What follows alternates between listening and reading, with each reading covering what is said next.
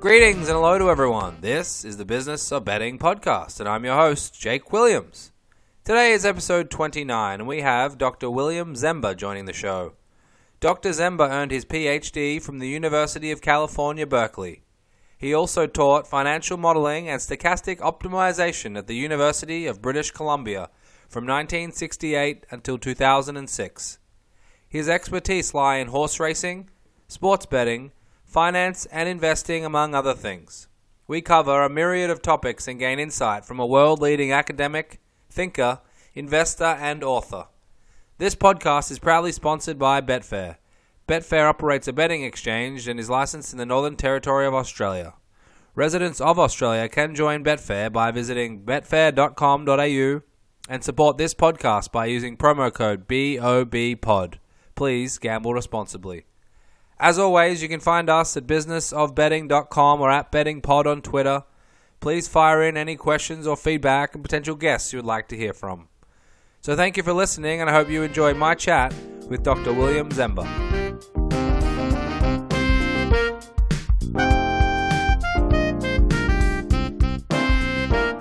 Today I'm joined by Dr. William Zemba. Dr. Zemba, thank you very much for coming on. Thank you. Dr. Zemba, you grew up near Saratoga, is that right?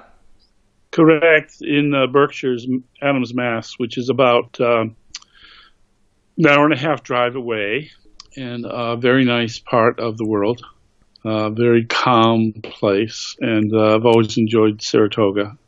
Been going there for 50 years. So that's horse racing country. That's the heart of it, right up there in the Berkshires. What was your involvement in the early years of your life in horse racing?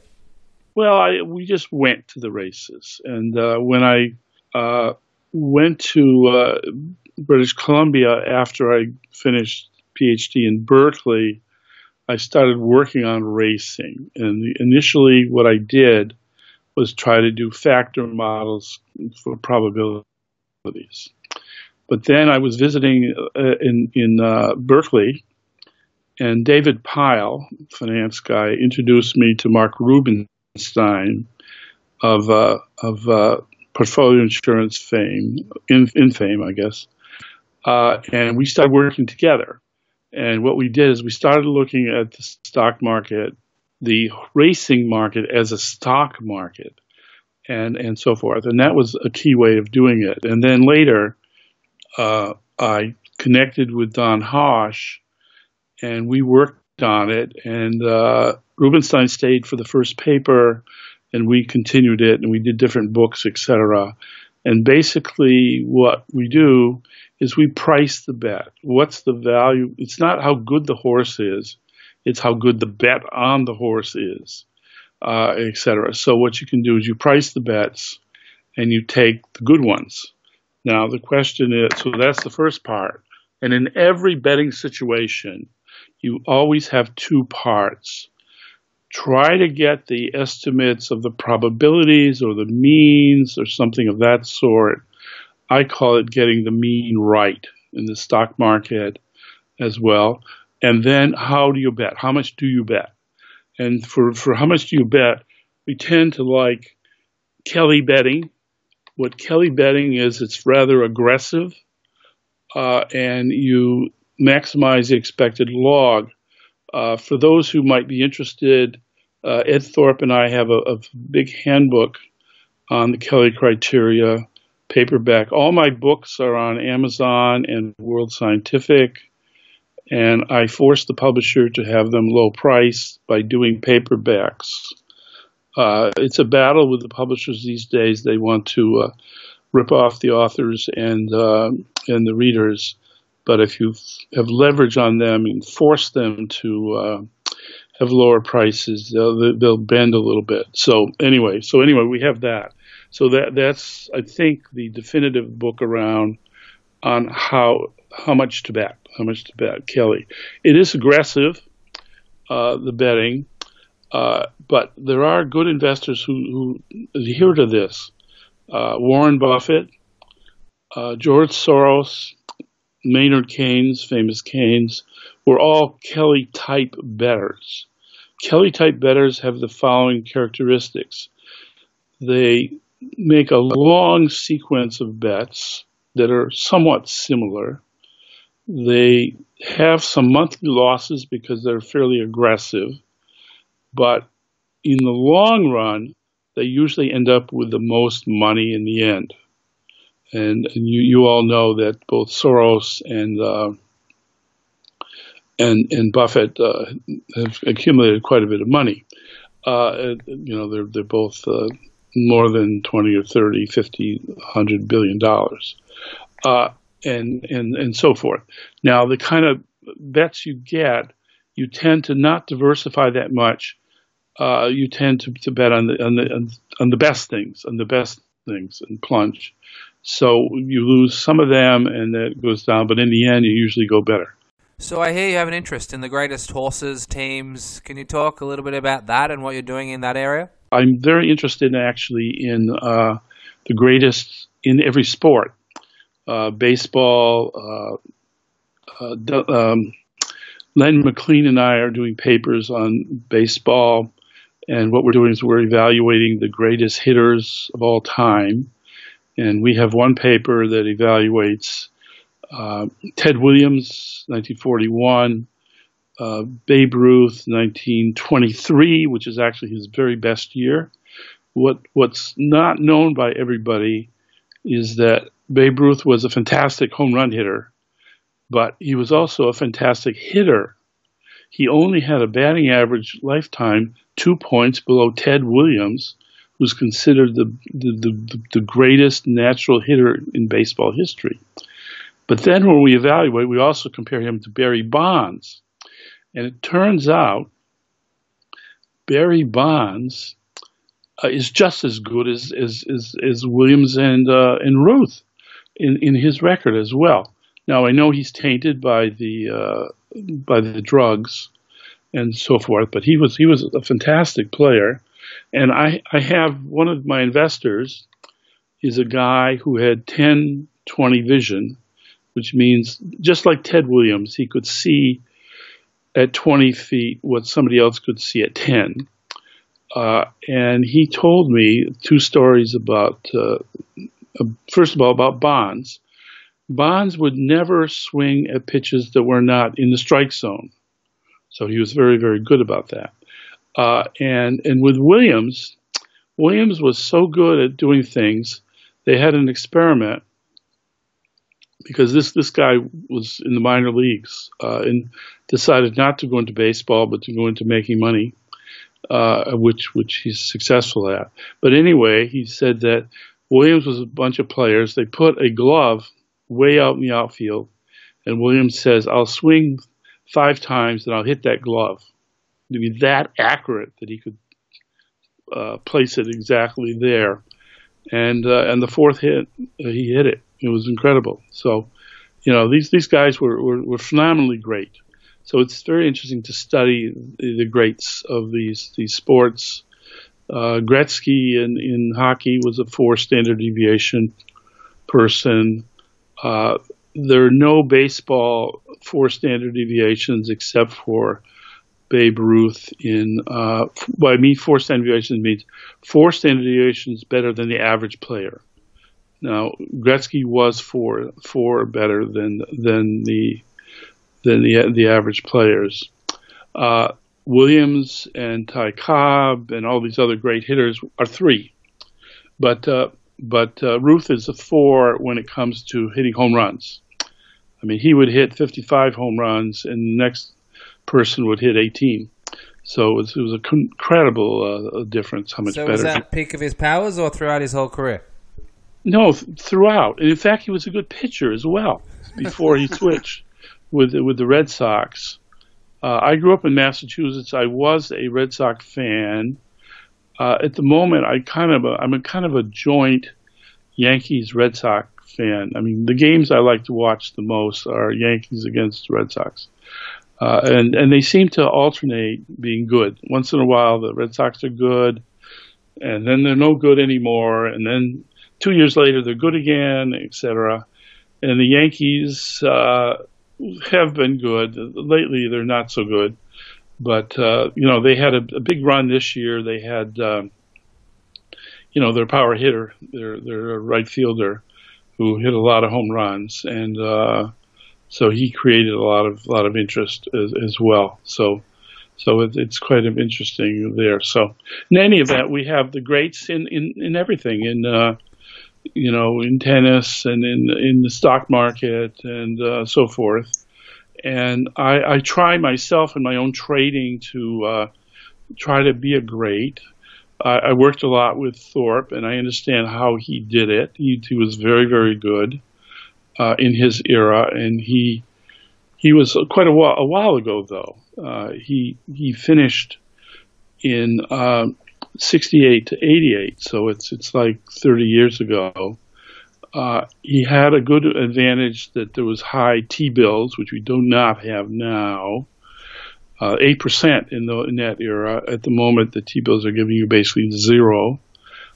So you have to earn all the money. But he did very well. He did extremely well. So what about Bill Benter? You spent some time working with him, I believe. How was that experience?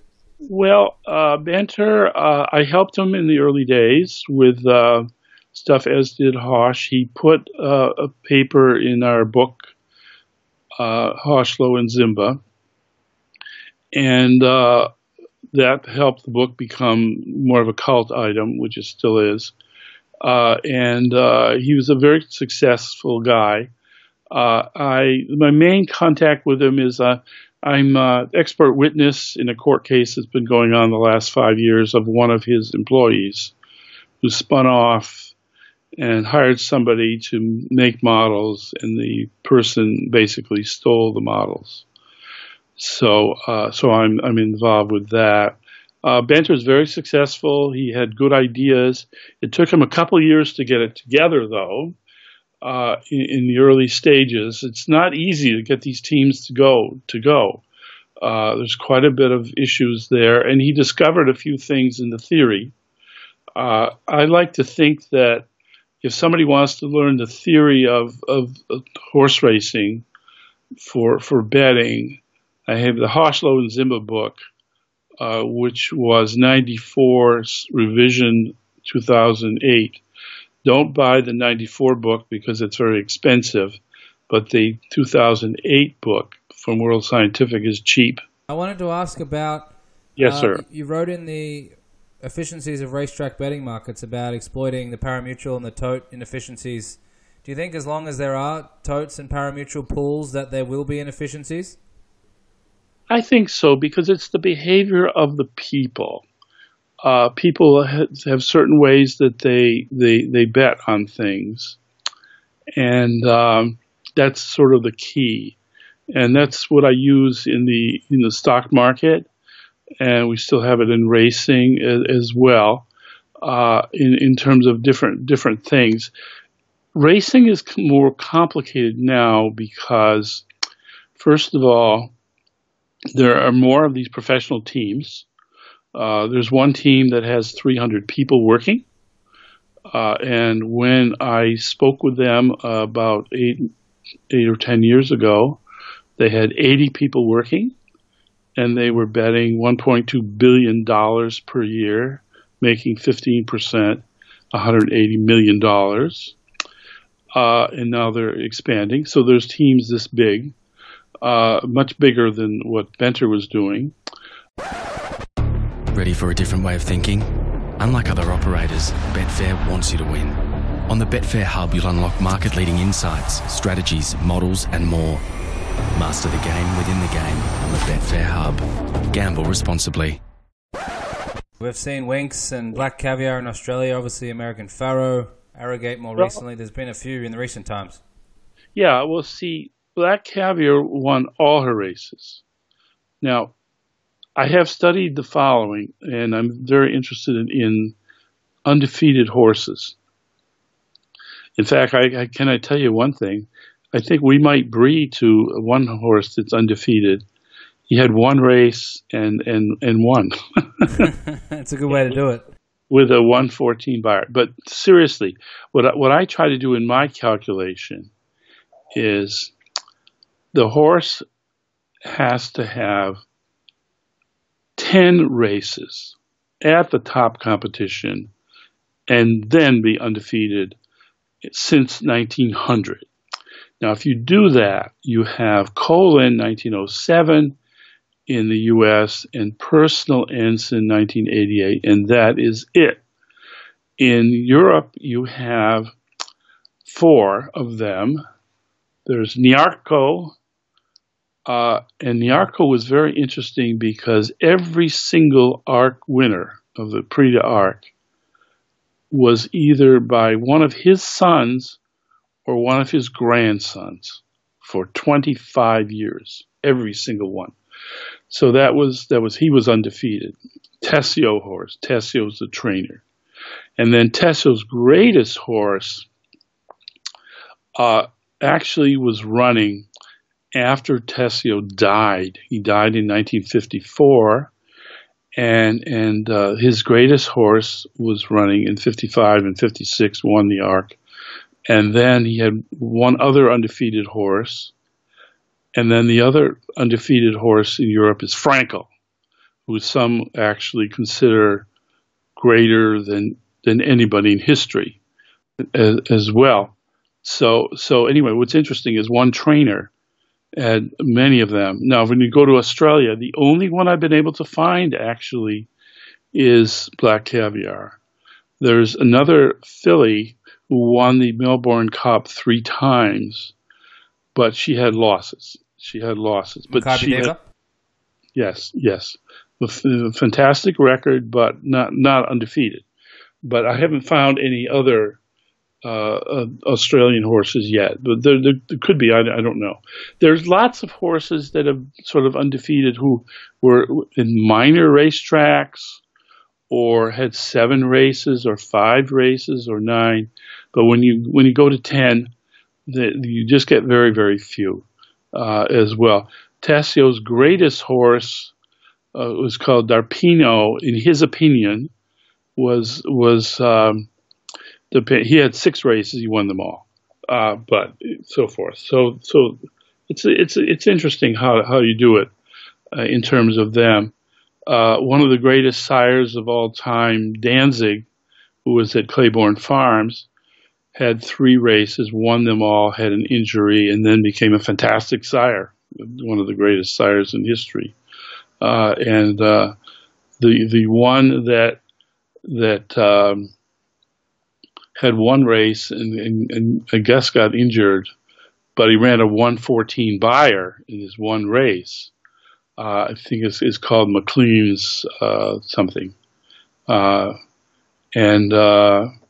It's interesting. So when you were I guess you're in Australia, you're probably talking to someone, or Jelko himself, by the sounds of the money you were mentioning, or maybe David Walsh in Tasmania. What did you observe from speaking to some of those people in those large syndicates? And no, I did meet them, and they're connected to hedge fund people that I know as well. See, the hedge fund people and the top racing people are all kind of connected. Monies from one go to the other, back and forth as well. They're very, very successful. They're very successful, and they are the big team. They're basically everywhere, and they're very successful. They've taken ideas from me and Don Hosch in our books, and from other people, and they've made it work, just like Benter did. So you have to give them credit. They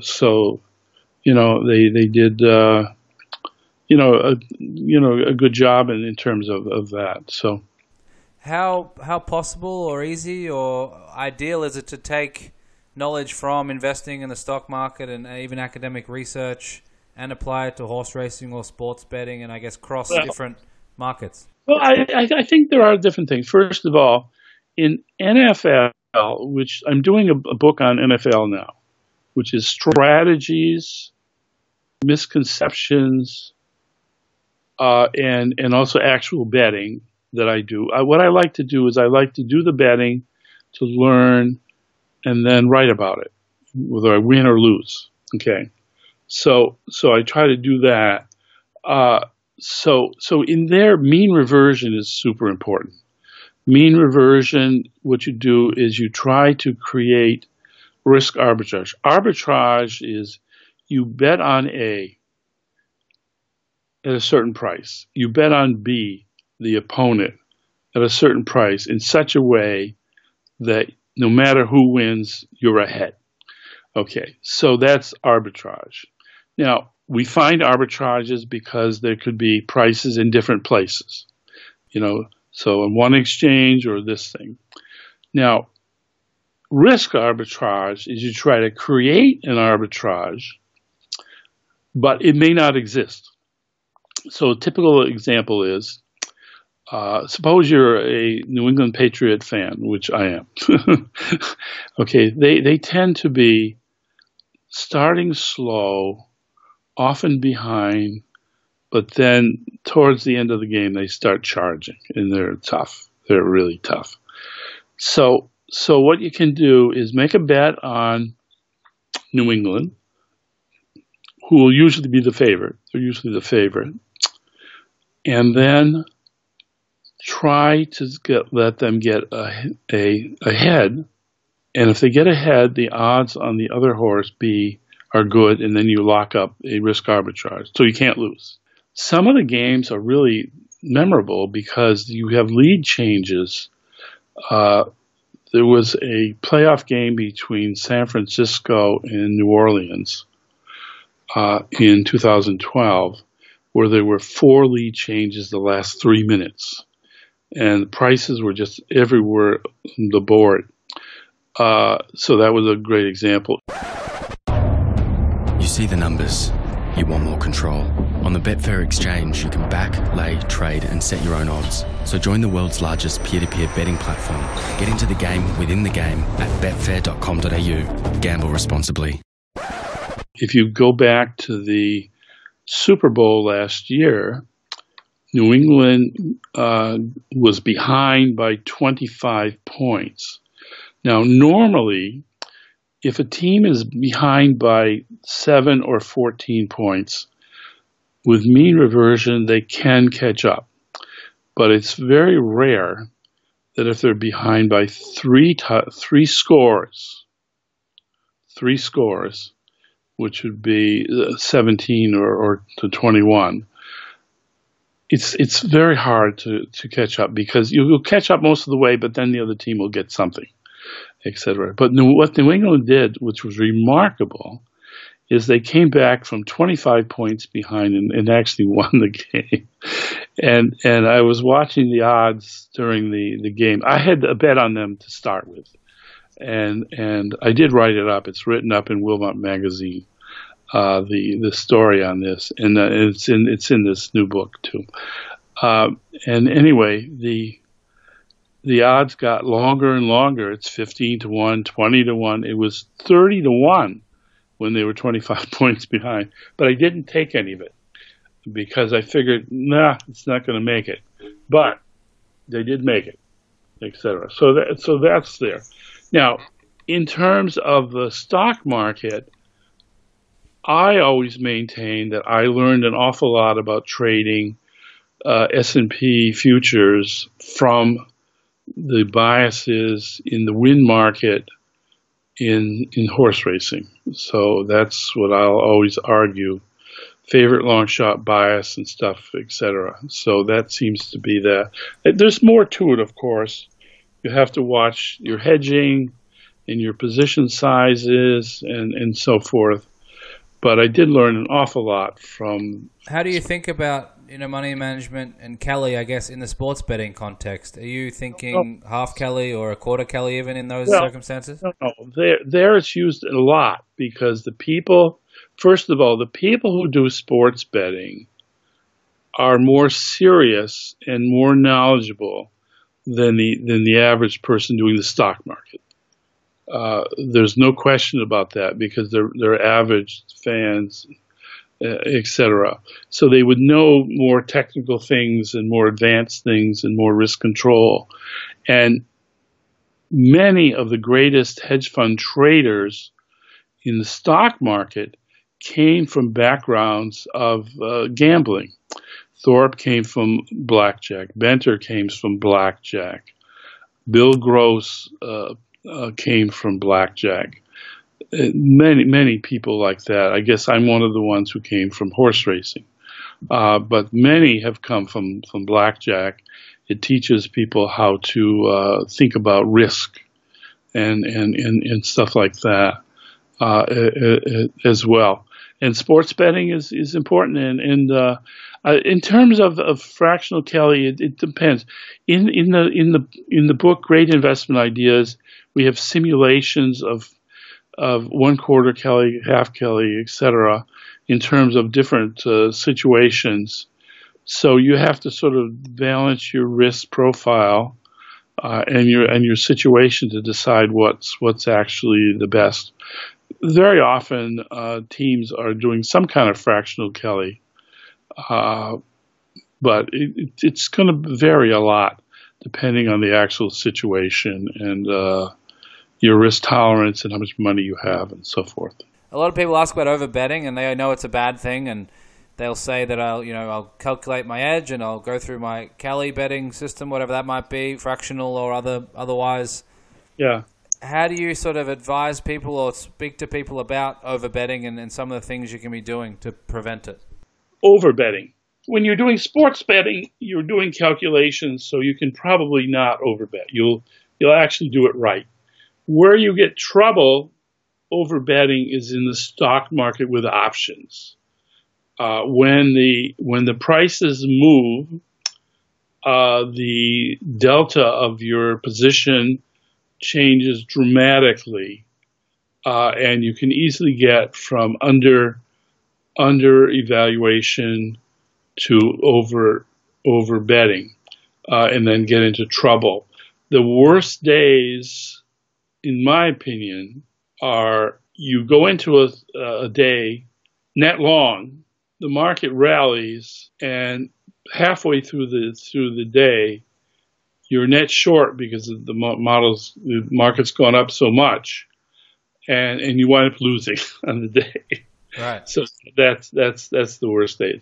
Now, what I think you're mostly talking about here is what can happen if there's a big fall, and you so forth. So the usual case for overbetting, that's where you get into trouble when you have a position and all of a sudden the market level changes or the VIX changes, and all of a sudden you were safe and then you're not safe anymore. So, but I'm a stochastic programming type, and so we believe that that's the proper way to do calculations. So Alpha Z Advisors, I had a quick look into that and some of the annual returns by year. You had a bad year, and the worst year was 13%, and the best year at the moment, 109%. The first year was actually half a year. Okay. So that's why it was so low in relative terms to some of these other ridiculously high numbers. But actually, I don't think I take that much risk. What I try to do is what I find is important is to pay attention, to plan for what's going to happen, and then react fast as things move. You got to really be able to make split decisions in 5 seconds of what to do. You got to watch the thing, and when it moves a certain way, you have to say, I'm going to do it. And you have to be able to have the guts not to sell at the bottom. Most people the market falls 10 points. Oh, no, you got to go out, get out. You're going to be over margin. And then so forth. This year is especially good at it bounces down and then it comes back and comes back, etc. And it's a bit different during the night than in the day, so forth. So you got to have patience. You got to be willing to be behind for a few days, and then assume that you'll figure it out and gain in the end as well. But most people, I think, don't quite have the guts to try to do it. And the other thing is, it's really good to study the books and understand, how things work. So you learn a lot on this. Okay. So I think I read in Ed Thorpe's book, The Man for All Markets, that he suggests, everyone asks him all the time, what should an everyday investor do? And he says that, factoring all the information, you may be better off just putting your money in an index with low fees, hopefully, and leaving it there. What is your thoughts on that type of approach? Yeah, no, there's nothing wrong with that, and that's perfectly good. It does quite well. Index funds will beat 3/4 of all investors with less cost. However, there's one particular index fund that's easy to do. That's Warren Buffett. Now, Warren Buffett is essentially an index fund, and he has returns at about double the S&P. So I would say, well, fine, have a whole bunch of Warren Buffett too, because he seems to be doing okay. And Warren Buffett is very good in a downturn, and he's always making deals that are very advantageous. He's very, very smart. He's got all sorts of super good things going. And he's got a lot of different things. He's kind of diversified, so forth. But no, certainly that makes a lot of sense. And the other thing is, it's very important to have your monies in lots of places, not just one place, because it could you could have people pinching the money or trouble in one place. So it's very good to diversify. But no, it's perfectly good sense. But I would add Buffett to that, as well. So I want to ask one more question, and I guess you probably get asked all the time, but for people or recreational or professionals looking to get into horse racing, looking to get into sports betting, what are some of the most important sort of pillars that they need to be thinking about if they want to survive long term and be as successful as someone like you over decades, rather than just a small sample size of 1 or 2 seasons? Start doing it with small amounts of money. Get your feet wet. Do actual betting with small amounts where you don't lose much, and learn the things that work for you and the things that don't work for you. And read the literature. I mean, what I tell people if they want to follow a little bit what I do, I've got about eight of these books. For example, Turn of the Year Effect. I played 20 years in a row writing papers about it, giving talks about it, and I won every single year except this past 2016 failed.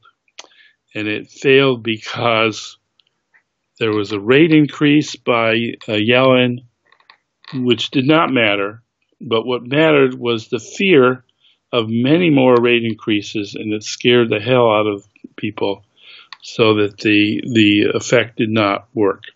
But basically, I was able to write 4 times papers telling them exactly the formulas I do, put it exactly in my books, like I have the book called Calendar Anomalies. It tells, exactly edges for different things, etc. Most people are just not going to do this stuff or take the time to do it. But it's there if you want to do it. So and so forth. So I have a bunch of books. They're all on World Scientific mostly. You read the books, get some ideas, bet small amounts of money, small amounts, lose a lit, that's your tuition. Instead of paying to go to Harvard, you pay a little tuition by betting and try to stay even. And you'll probably do fine. Then you learn, etc. The only way you learn is by doing it with real money. You cannot just sit in the university and pontificate like 90% of the professors who don't trade money. So this says, I could have done this. I could have done this. Bullshit. If you do it, you have to do it with real money, so forth. Perfect. I just wanted to mention the website. There's a lot of good information. It's williamtzemba.com. That's correct? Yes. Perfect. No, that's great. I really, really appreciate your time, and I look forward to meeting one day. Jake, this has been great. It's been fun. Residents of Australia can join Betfair by visiting betfair.com.au, and please support this podcast by using promo code BOBPOD. Gamble responsibly.